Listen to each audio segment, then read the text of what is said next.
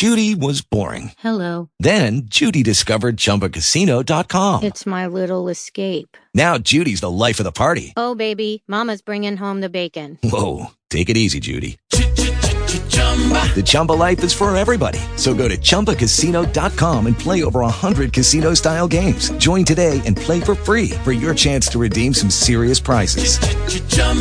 ChumbaCasino.com. No purchase necessary. Void where prohibited by law. 18 plus terms and conditions apply. See website for details. Talk shoes. Recorded live. Hi, this is Emma, and I've decided to open the call again. I just went into Derrick's call, and I was in the chat room, and I know that he's having a meeting with the FBI Saturday, and it sounds like a bunch of smoke and mirrors and bullshit, which is basically what Derrick does. They muted me in chat because I was asking some questions to have them ask the FBI, and they totally erased me from the chat, which sounds like something Derrick would do. So I decided to open my own call off his and put my own questions in here. And the first thing I'm going to open is a window, and it says, this is The Guardian, which the U.S. edition. I'm a subscriber, and it's about, it says explainer, which is British way of saying this is to tell you about this. It's called Control Orders. Now, this is the program that they have in the UK, which I believe is exactly the same as what we have here in the U.S. This gentleman took him to court and beat him.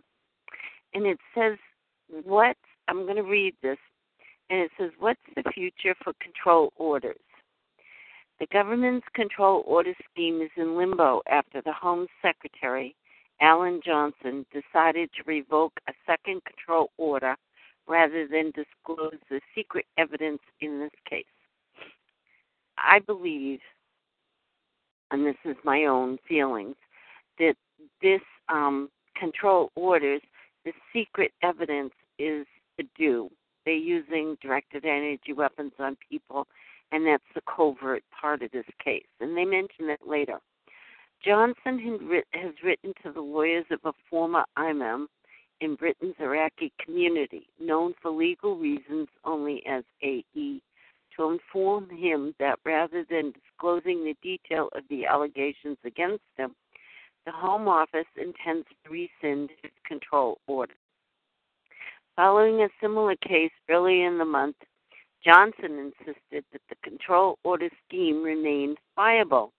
These decisions follow a June law lord's ruling on one of the most controversial aspects of the system, the use of secret evidence. In a unanimous ruling, a panel of 9 law lords held that 3 men subject to control orders were denied a fair trial by the government's reliance on secret evidence, that the evidence must be revealed to suspects on control orders. Prior to this ruling, suspects had no right to know what they were accused of. Does that sound familiar? And were given no details of the evidence. Does that sound familiar? Against them.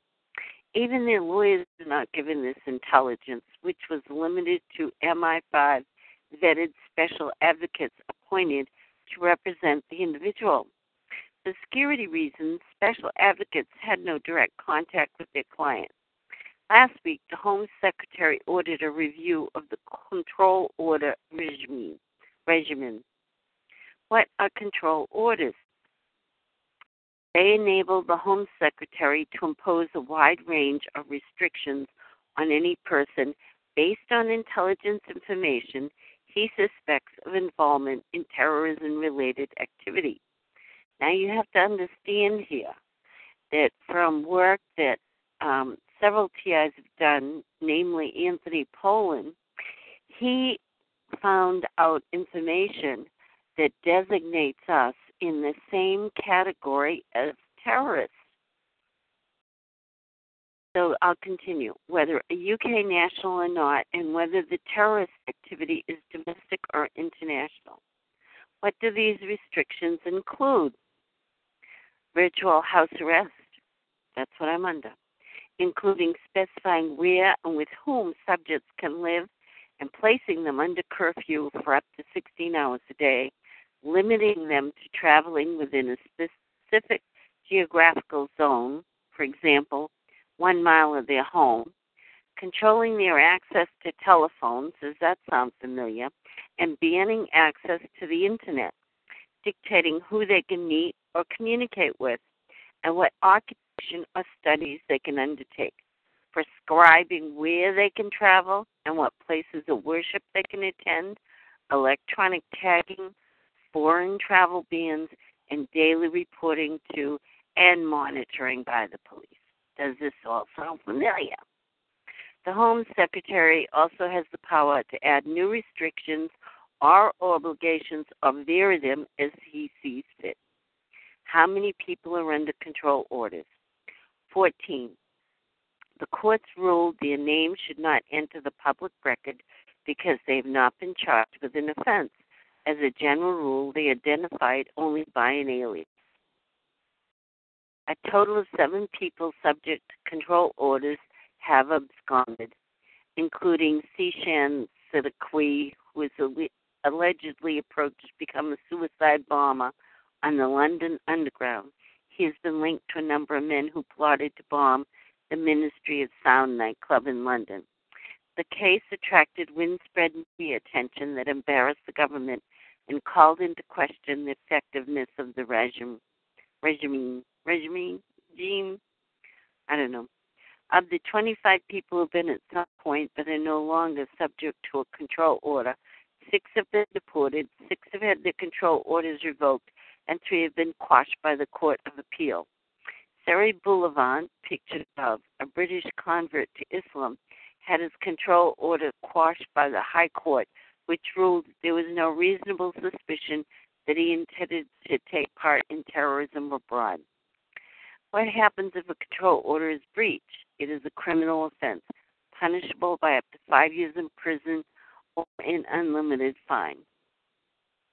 The Counter-Terrorism Act 2008 gives the police the power to enter by force if necessary and search the premises of a controlled person who is suspected of having absconded or having breached the obligation imposed by the control order. When were control orders introduced? In the Prevention of Terrorism Act 2005, which came into force on 11 March that year. The system was divided in response to the House of Lords ruling against Part 4 of the Anti-Terrorism, Crime and Security Act 2001, introduced following the terrorist attacks on 11 September 2001, which was declared incompatible with the Human Rights Act by providing for the indefinite detention of foreign terrorist suspects in Belmarsh prison who could not be deported without facing torture or death. It was ruled that Part 4 discriminated against terrorist suspects on the ground of nationality or immigration status. Now, I know that a lot of you are thinking, well, this has nothing to do with the TI, we're not terrorists, blah, blah, blah.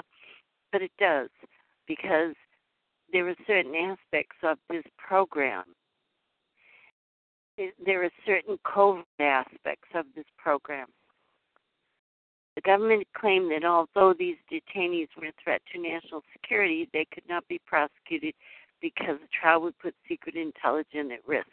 The system of control orders was therefore designed to allow the Home Secretary to restrict the movement and association of both foreign and British citizens in cases where ministers said a trial was not possible.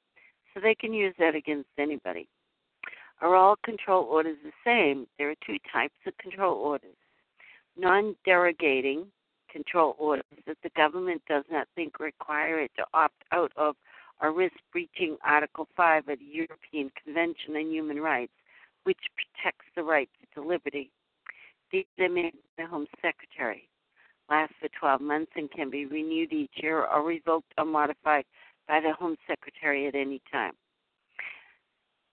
derogating control orders that infringe your right to liberty and therefore require the UK to opt out of Article 5. The Home Secretary must first opt out of Article 5 and then ask the High Court for the authority to grant such an order. It lasts for 6 months and can be renewed every 6 months. This type of control order has never been used. The decision to impose a control order has to be ratified by judges sitting as a special immigration commission. Be challenged, yes. Has the law ever been challenged? Many times. See, in the UK, this program went public, and there was such a huge outcry against it that they revoked it. And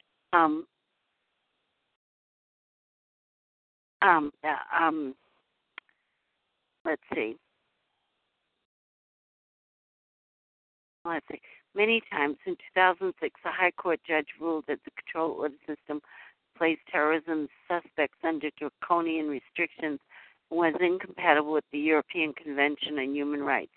A ruling rejected by the government, who took the case to the High Court in October 2007, the law lords ruled that the government must rethink some aspects of control orders, but the overall system could remain in place. Various other judgments by the law lords have called into question aspects of specific control orders, including the length of curfews, the use of closed material in court, and the Home Secretary's requirement to give sufficient consideration to the possibility of a criminal prosecution before resorting to a control order. So the use of secret evidence, suspects have no right to know what they are accused of, no details of the evidence against them. Even the lawyers are not given this intelligence, which is limited to MI5 vetted special advocates who are appointed to represent the individual. For security reasons, special advocates have no direct contact with the client. What do critics say? Civil liberties and human rights groups argue that control orders undermine the presumption of innocence, the separation of powers, and the right to a fair trial, with even non-derogating control orders infringing on the rights and freedoms of individuals and their families. Campaigners also point to the potential damaging psychological effects of control orders. It's also been argued the definition of terrorism under the Prevention of Terrorism Act 2005 is added to under Terrorism Act 2000 is too wide. With criticism leveled at the fact that the Home Secretary only requires reasonable grounds for suspecting that the individual is or has been involved in terrorism-related activity, and that there need not be a connection between the person's alleged involvement in terrorism and the restrictions imposed by the control order. Is the control order regime subject to any other security? Every 2 months, the Home Secretary must give Parliament a report on the use of control orders. In the latest release, the government argued that control orders remain an essential tool in protecting the public from terrorism. Every year, the system is also audited by Lord Carlisle. The Independent Review of Terrorism Legislation, most recent report published on 3rd February 2009, concludes there are few people subject to control orders who have managed to maintain contact with terrorist groups. And that's about control orders, okay? Sound familiar? It sure sounds familiar to me. Now there's another one here. And it's called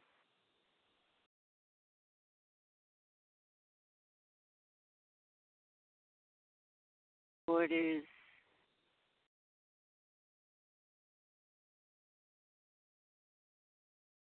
Let's see, I'm looking for it. I want to read about BTK too. Oh, here it is. I think this might be it. Now, this is sublimities of acoustic harassment and audacity. Call to action.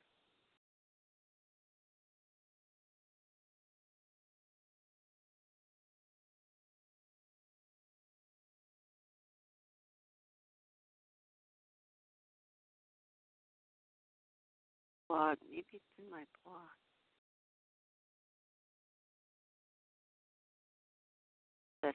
Threat assessment group.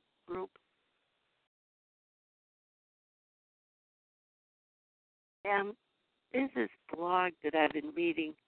This guy's a TI, and he's really, really smart. And I think he really nailed it as far as what the program is. But I also want to talk about V2K here. I wrote a paper on V2K, and this is my conclusions, what I've come up with. Okay. Let me read it to you here. I'm wasting my cell phone on Derrick. I'm going to do my own thing with it. Derrick can go for himself.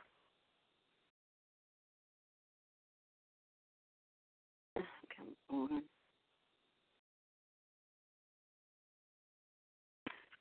This is all about V2K, and then I'm going to read about threat assessment group, how this fellow wrote it up. It's really pretty good. The cells in our brain, the lung part, is like spaghetti that has a bulb on the end, and they're called neurons. The space between the bulb and the next cell is called a synapse. It's just a space, that's all. Along the long end, a charge of electricity is sent. This is a thought. At the space between the synapse and where the electricity is, and this is where memory is stored. Hello? Hello? For longevity, because the electrical part of the thought is in the term. A radio broadcast goes through all. You can all hear radios within the home using a radio frequency. The same type of frequency as in the brain.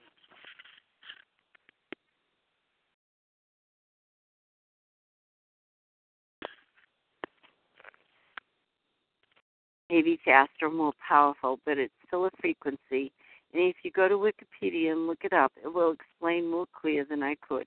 If you're curious about any of these words, use Wikipedia and YouTube. The older analog TV worked with antennas.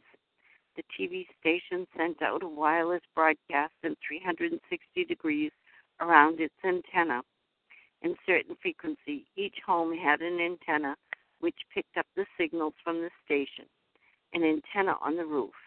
A wire went from the antenna to a receiver that brought these signals into your TV. This antenna system is called analog. Digital, which most of us have now, is a wired system. Your cable. Digital is a more precise system, a more precise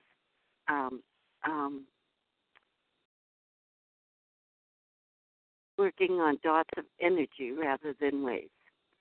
V2K is similar to the analog system. It uses antenna. That's why it's so portable. Your cell phone, each one has an antenna. It transmits and receives and has been used as harassment devices. I was told years ago it is an app in Android. Now, Android has hundreds of apps, so I don't know which one it is. V2K, instead of broadcasting in a complete circle around the antenna, 360 degrees, it only broadcasts 1 degree. That is called directed energy. That's the big difference between directed and regular energy. From what I understand, V2K is 2 frequencies, one inside the other. It has a carrier frequency in the video and audio, just like old-fashioned TV, that has audio and video as well.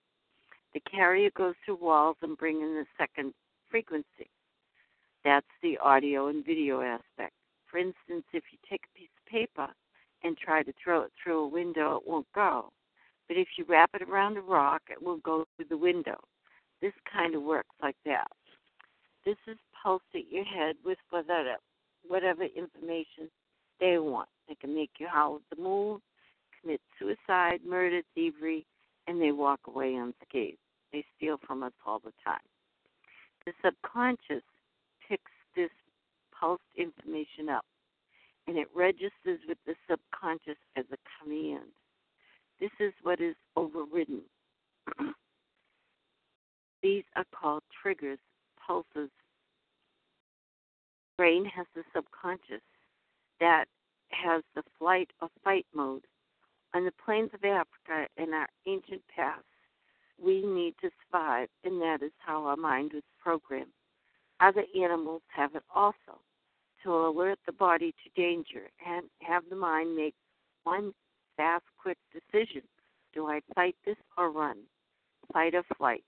This program, this aspect of our brain, controls and overrides all else.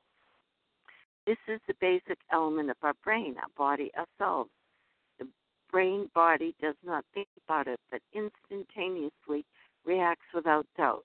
For instance, if we see a car hurtling toward us, do we flight or fight? That kind of decision. If you tap into this subconscious mode, you control the person, because these ideas sent to your brain via V2K superimposes itself over everything else, and they control you. De Tocqueville, a French philosopher, once said, if you control a man's habit, you control the man. And this controls your habit. For instance, right now I'm on house arrest. I very rarely go out anymore, and I used to walk every day. Woody Norris's company, ATC, American Technology Corp., has an office in Maine. I went up to see them, and they demonstrated LRAD and their version of audio spotlight. They called it HSS, Hypersonic Silent Sound. The military aspect of this does go through walls. We know this. We as targets experience this. V2K is also portable and long distance. The pulse itself is a weapon. When you get hit with it, big pulse or pinpoint, you feel beat up, and it has force. V2K can also be a beam and can stay on you for a while. I know they used to play movies as I went to sleep, and I would watch on the back of my eyelid as they played different movies, mostly fractals. I always wondered if I had a hypnotic effect. I'm sure it did.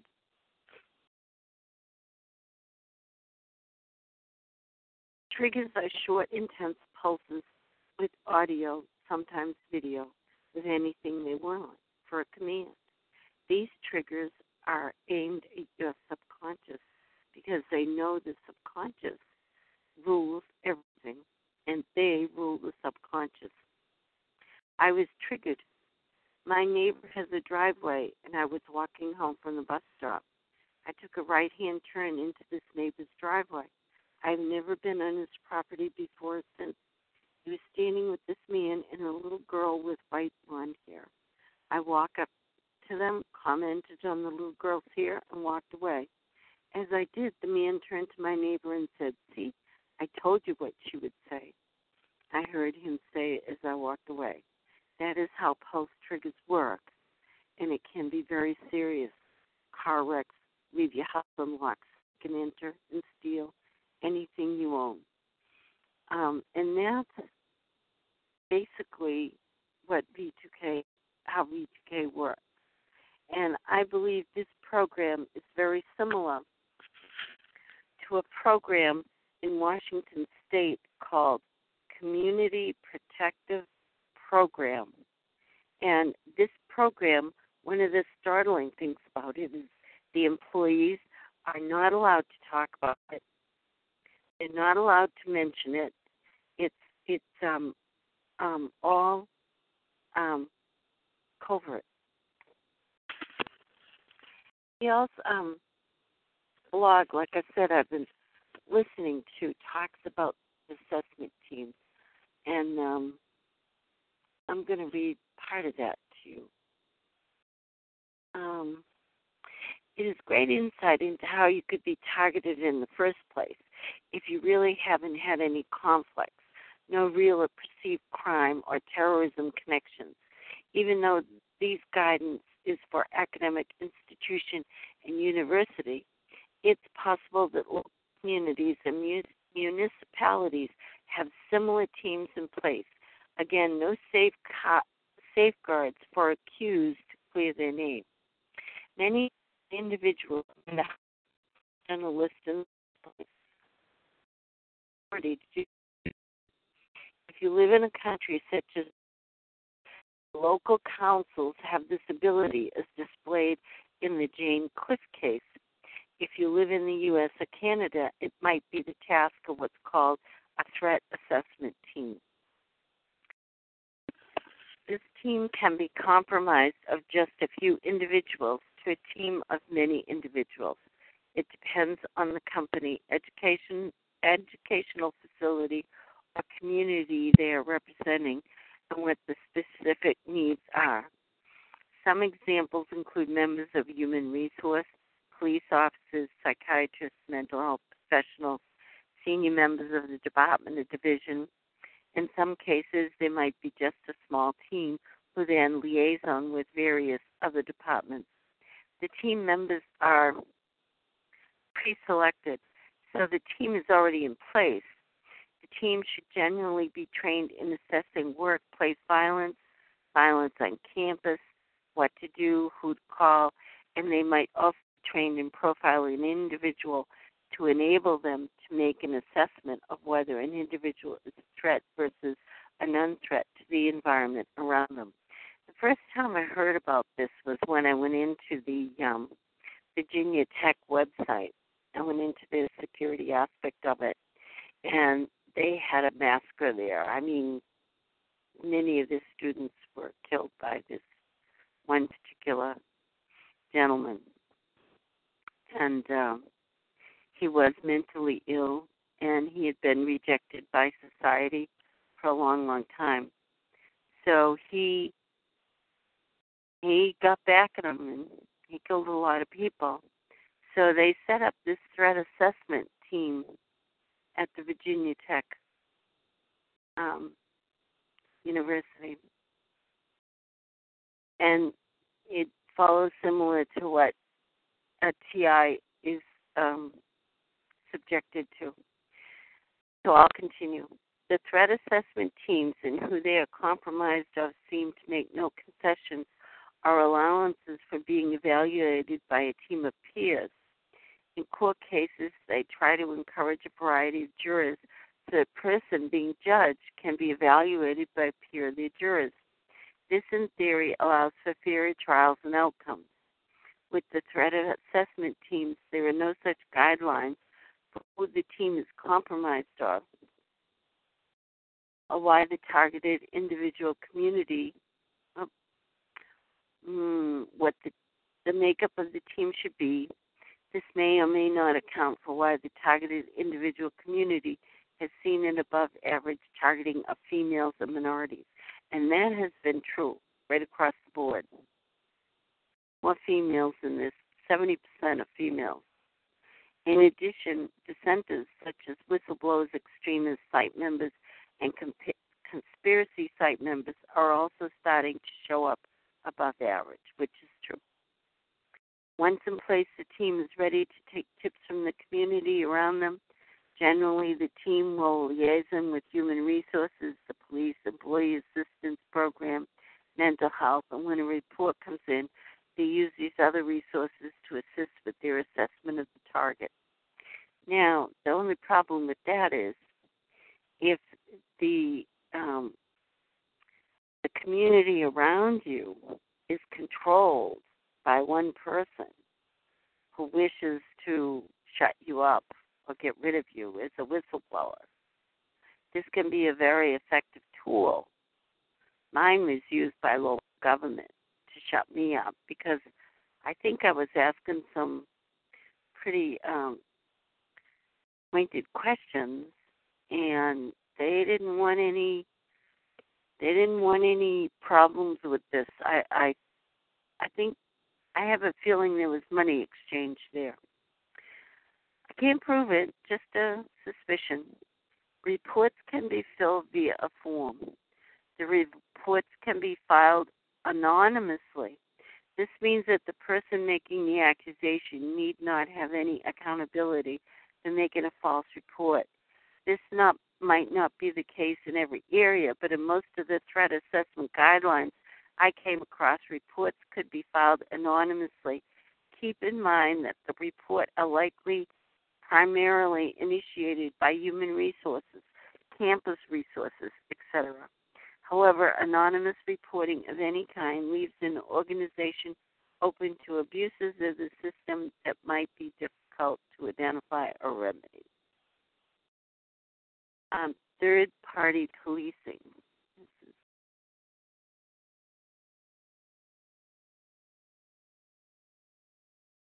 A lot of us know about the security companies, how the security companies are subcontracted, and how security companies are not subject to the laws that the police are. So I wanted to read about the community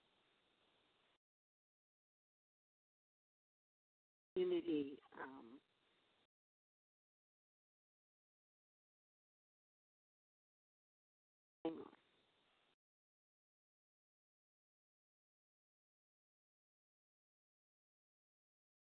Called Community Protection Program up in Washington, D.C. And boy, you go down the list, and it's exactly the same thing as being a TI.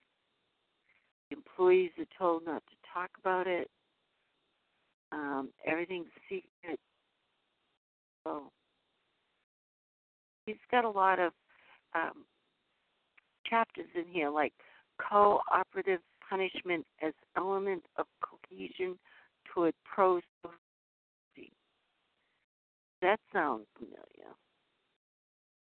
How about, let's see, personality-based targeting, kind of profiling.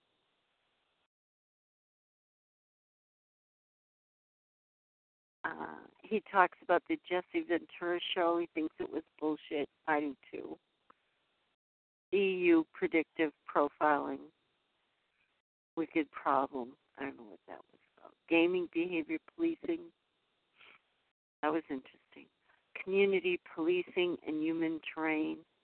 These are just some of the titles of some of the chapters he's written about, which I think are excellent. Net war. Deceptive operations.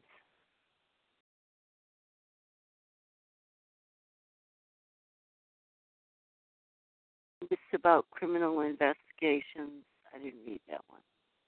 Anti-terror law abuse in the UK. Disruption, suppression, disturbance tactics. Sound familiar?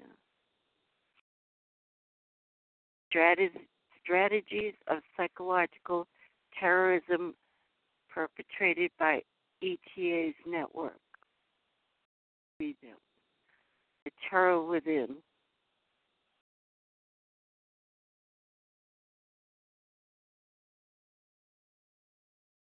Overt harassment, UK Operation Leopard. Street theater as experimental ethnography. Never heard of that. Organized stalking as research. That I believe. Gossip.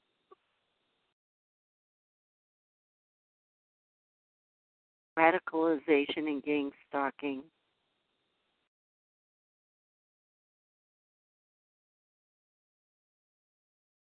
Criminology labeling theory.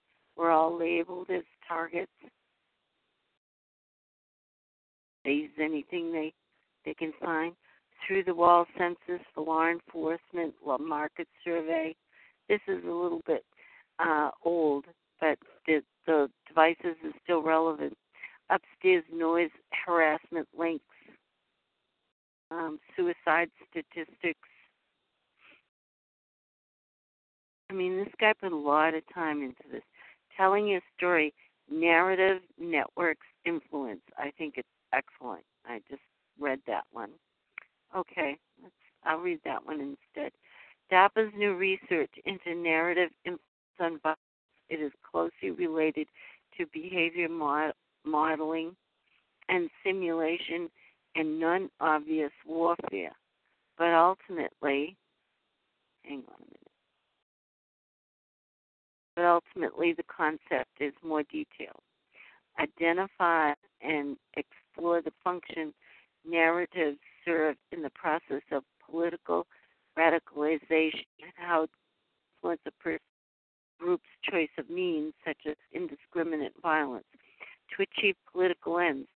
Identify and explore how narratives influence bystanders to conflict in terms of shaping their attitudes and perceptions. Identify and explore how narratives shape the process of negotiation, especially between key stakeholders. Identify and explore the relationship between narratives and the mechanisms that generate and reinforce psychiatric or clinical conditions. Develop methodologies that enable assessment of the impact of narratives on attitudes and perceptions. The program has no set budget limit. Reading program presentation files, there is little that would indicate anything related to violence, radicalization, extremism, etc. One paper called A Computational Model of Narrative Processing in Schizophrenia tries to afflict symptoms of schizophrenia in computer and succeeds. Mad scientists behind the Schizo Project. One has to wonder if all this computer adds to this bullshit. Is this somebody on my phone?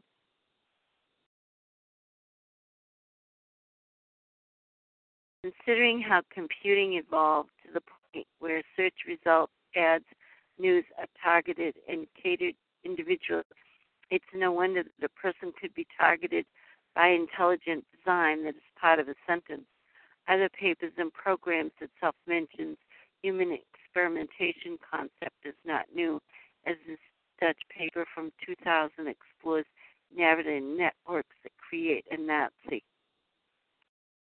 That's in archive.org. If you think about organized stalking in terms of narratology, it's all about the target claim and meaning in the process. Connecting dots between narratives, struggling to answer questions. What the hell's going on? The paper provides insight why it's impossible for targeted individual to tell a story about systematic harassment that would be interesting to others. We are humans are hardwired to be receptive only to certain stories. Most stories have no effect on receivers. No one responds to story. They respond to specific elements in their pattern. 3, your brain is hardwired to think and to make sense through a specific story structure. 4, effective stories rely on 8 essential elements. Goal, what the main character needs or wants to do or get in the story. Not what they do, not what they accomplish, but what they're after. Conflicts and problems. Anything that blocks a character, even temporarily, from reaching the goal is a problem. If the problem places the character in opposition to some other entity in the story, it is a conflict. Risk and danger.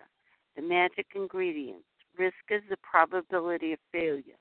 Danger is the consequence of failure. Struggles. To struggle, to contend, to engage, to exert a great effort, to fight, to stand against, to oppose. Sound familiar? Details. Create all images and pictures. Create reality. Allow listener readers to see a story. Serve as spotlights for a story. Explain why a goal is important. Create suspense. Give characters a reason to face conflicts, risks, and dangers.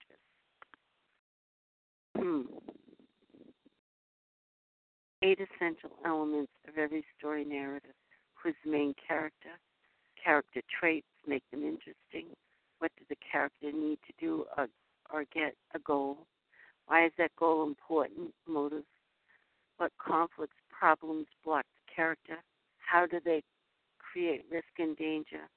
What the character does, struggles to reach goal? What sensory details will make the story seem real? Targeted individuals can explain what is happening by following these essential characteristics. According to this theory, if they could, they would be able to generate some sort of attention.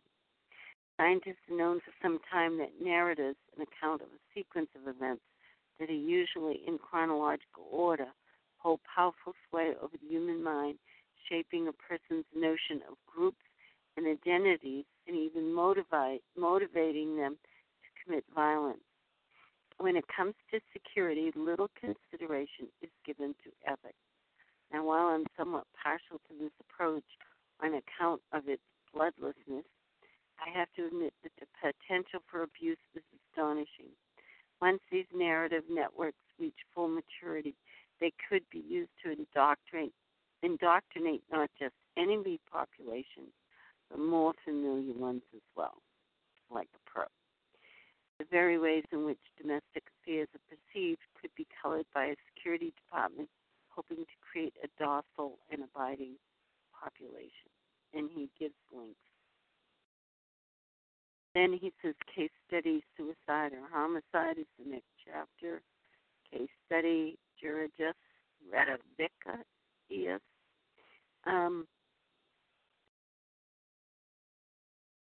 European story. Underexplored threats to privacy, see-through wall technologies. He gives a big list of them. Bolo list, be on the lookout list, and that's what I think we're on as TI. Lots of times TI speculate that they are on some sort of list, aka no-fly list, and that's what makes them a target. Targeted individuals might be placed on some list, but I doubt they are targeted because of being on the list. While reading Eileen's blog, only available through archive.org, she mentioned BOLO, be on the lookout list. When I was last in Afghanistan at the Coin Academy, military intelligence issued daily BOLO lists of suspicious activity to look out for. BOLO stands to be on the lookout for. Men in white Corollas always made the list. This was, of course, problematic and indicative of the vague and often inactionable intelligence the Americans collected since half the population drove white Corollas, but that's for another post. This funny tidbit prompted me to check if anything in this sort exists in the Western world. It's been around for a long time, as demonstrated in this Miami newspaper article from 1971, local strange, something like wanted list. But it's related to automatic license plate readers. The BOLO list, also known as the hot list, is a compilation of one or more license plates or partial license plates of a vehicle or vehicles for which a BOLO situation exists that is programmed into an ALPR so that the device will alert if it captures the image of a license plate that matches a license plate included on the BOLO list. The term also includes a compilation of one or more license plates, a partial license plate that is compared against stored license plate data that had previously been scanned and collected by an ALPR, including scanned license plate data that is stored in a separate data storage device or system. BOLO list itself is one thing, but the data gathered from the field is another issue, as it can be used to build activity profile of the person over time. City cameras follow me and the public. This is from Minneapolis. Police and traffic license plates readers have logged Maya IBEX city-owned vehicles in the past year.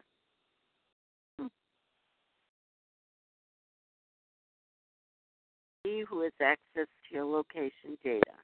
Well, anyone who asks for it, according to Bob Sikora, Chief Information Officer for the Minnesota Board of Public Defense. Sikora warned in a memo this June that the location data returned by police is currently public.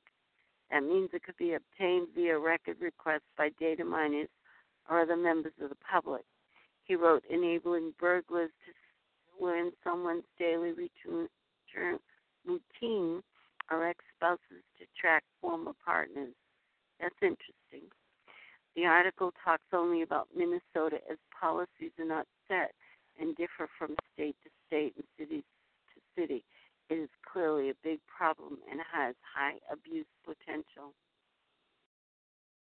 Now that we see someone's patterns in a graphic on a map in a newspaper, we realize that person really does have a right to be secure from people who might be trying to stalk them or follow them or interfere with them, said Bob Squirt, Chief Information Officer for the Minnesota Board of Public Defense, who recommended the classification. Ohio has a BOLO list, but apparently it's a little bit different from New Jersey. On May 27, 2007, Sergeant Aaron Zamaro of the Springboro Police Department was on patrol when he heard on his radio a discussion among fellow police officers regarding a nearby suspicious vehicle. This vehicle, driven by Dixon, was of particular concern to officers because it was on the BOLO list due to Dixon's possible drug activities. BOLOs appear related to vehicle plates. Program promotion duties by preparing and hand delivering to Deadline Weekly, Warrants of the Week, and Monthly Crime of the Week. Media releases to media outlets through the region of blah, blah, blah. Military be on the lookout alert. Dealt by the Army. Provide information to request assistance from military and civilian organization, military units, and at times the general public about specific individuals, vehicle, events, equipment. These alerts are typically used when the subject matter is time sensitive and a heightened awareness by all available personnel is requested to facilitate the appropriate action. BOLO alerts may be distributed in a printed format over appropriate information networks, transmitted over radio nets, depending on how the breach of distribution, time sensitivity, or other mission and environmental factors. Okay. Selected quotes from the place of covert surveillance in democratic societies, a comparative study of the United States and Germany. I haven't read that one yet. That's pretty long. High policing. A new way to look at modern policing methods and emerging organizational changes in law enforcement. High policing of all sorts is still viewed by scholars, judges, and politicians as corruption, deviance, and or scandal, and dealt with by illusion and impression management. If we look at harassment endured by targeted individuals and its enhanced mobbing overseen by authority of the law, local, state, and federal, it points to pre-existing conflict at some level, most likely personal derived from monetary or influence issues. Where public resources are used to eliminate one party for the benefit of the other. And then they go, it has extremely high potential for abuse. And then they talk about low policing, which is different. And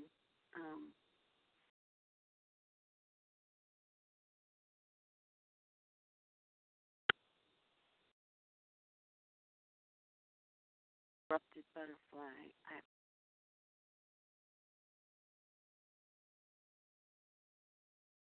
looking for this.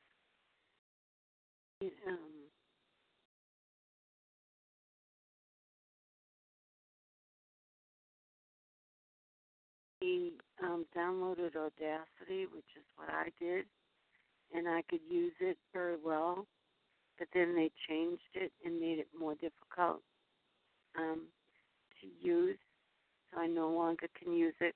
But I could set it on a timer, and it would basically monitor the room and download it, and somebody went in and screwed with it and changed it. Now I can't use it because it's too complicated, and I can't find the timer part of it.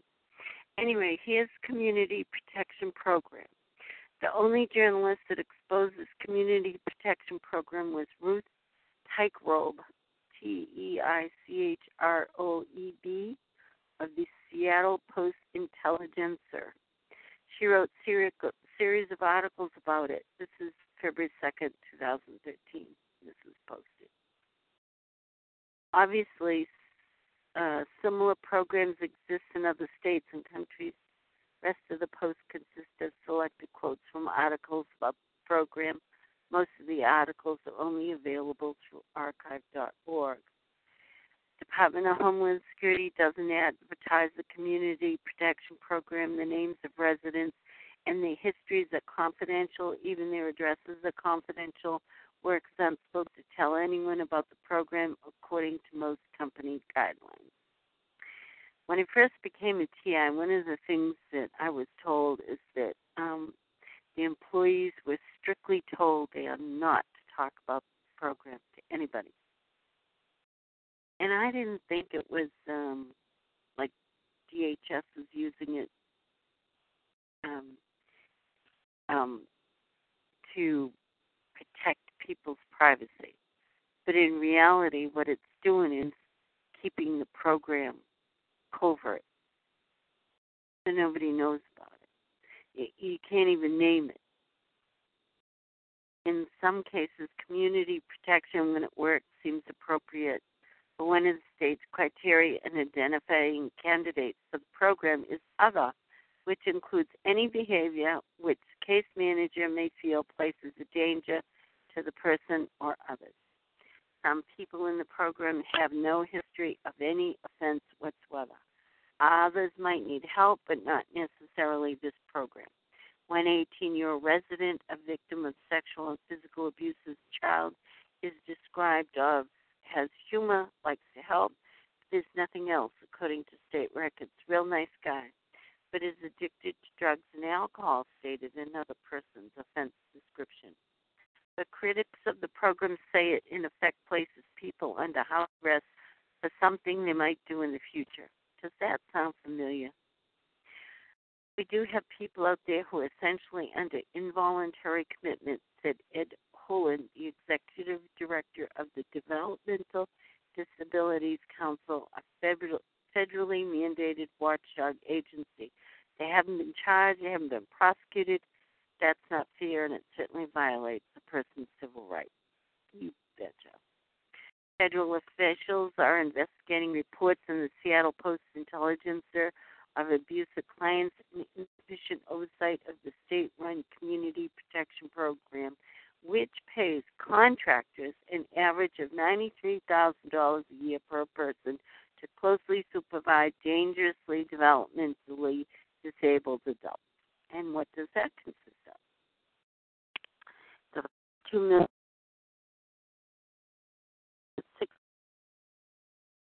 to provide 24-hour supervision of 381 clients who need monitoring because they are sex offenders, physically aggressive, or set fires. All but two of the contractors are for-profit companies. I was very disturbed because it said we need to look at that very carefully.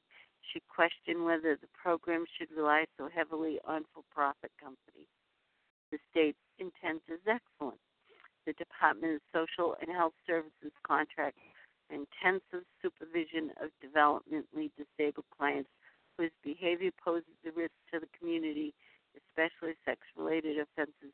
Care in the community avoids impersonal institutions. And this is what I've long noted, is that years ago they got rid of all the great big institutions where they housed mentally ill or people diagnosed mentally ill. They stuck them all in this one big building and fed them, clothed them, whatever. They got rid of all that because they were too expensive. And what they did was they threw all these people out. Most of them are in jail. A lot of them who were misdiagnosed, like me, are under house arrest and monitored 24/7. My neighbors have all been alerted to my actions. And when I fight back or do anything that they don't like take them to court for their actions, their threatening actions against me, then my targeting increases. And it's a punishment for doing it. And it says here, Louis, so anyway, basically they don't have to supply your food. They don't, Social Security or whatever, disability, clothing, everything, a minimal fee. But you're housed in your home, wherever that is, or you're homeless. Slow kill. It's a slow kill program. Lois, a mildly retarded young victim of a sexual predator in Washington State, was put under 24-hour supervision with a for-profit residential care company, partly to protect the community in case Lewis' abuse turned him into an offender, says the Seattle Post-Intelligencer. He never had been in trouble with the law, had never threatened the safety of others, yet the state placed him in the $42 million annual community protection program, the closest thing Washington State has to a prison without walls. Right. And then he goes on, DHS officials refused to release names of those who died, citing federal and state privacy laws, making it nearly impossible to investigate their deaths. Robert's death came to light because his co-workers took up a collection to put his obituary in a local newspaper. Roberts is one of 13 community protection clients who have died in the past 4 years, all but one of the deaths has been blamed on natural causes. And Acres Landing client died in June 2001, a few months after accidentally setting himself on fire. The state pays for profit companies to closely supervise dangerous, developmentally disabled people in the community. While the costly program does protect the public in many cases, most of the clients are sex offenders. It is less vulnerable adults at risk of abuse and neglect.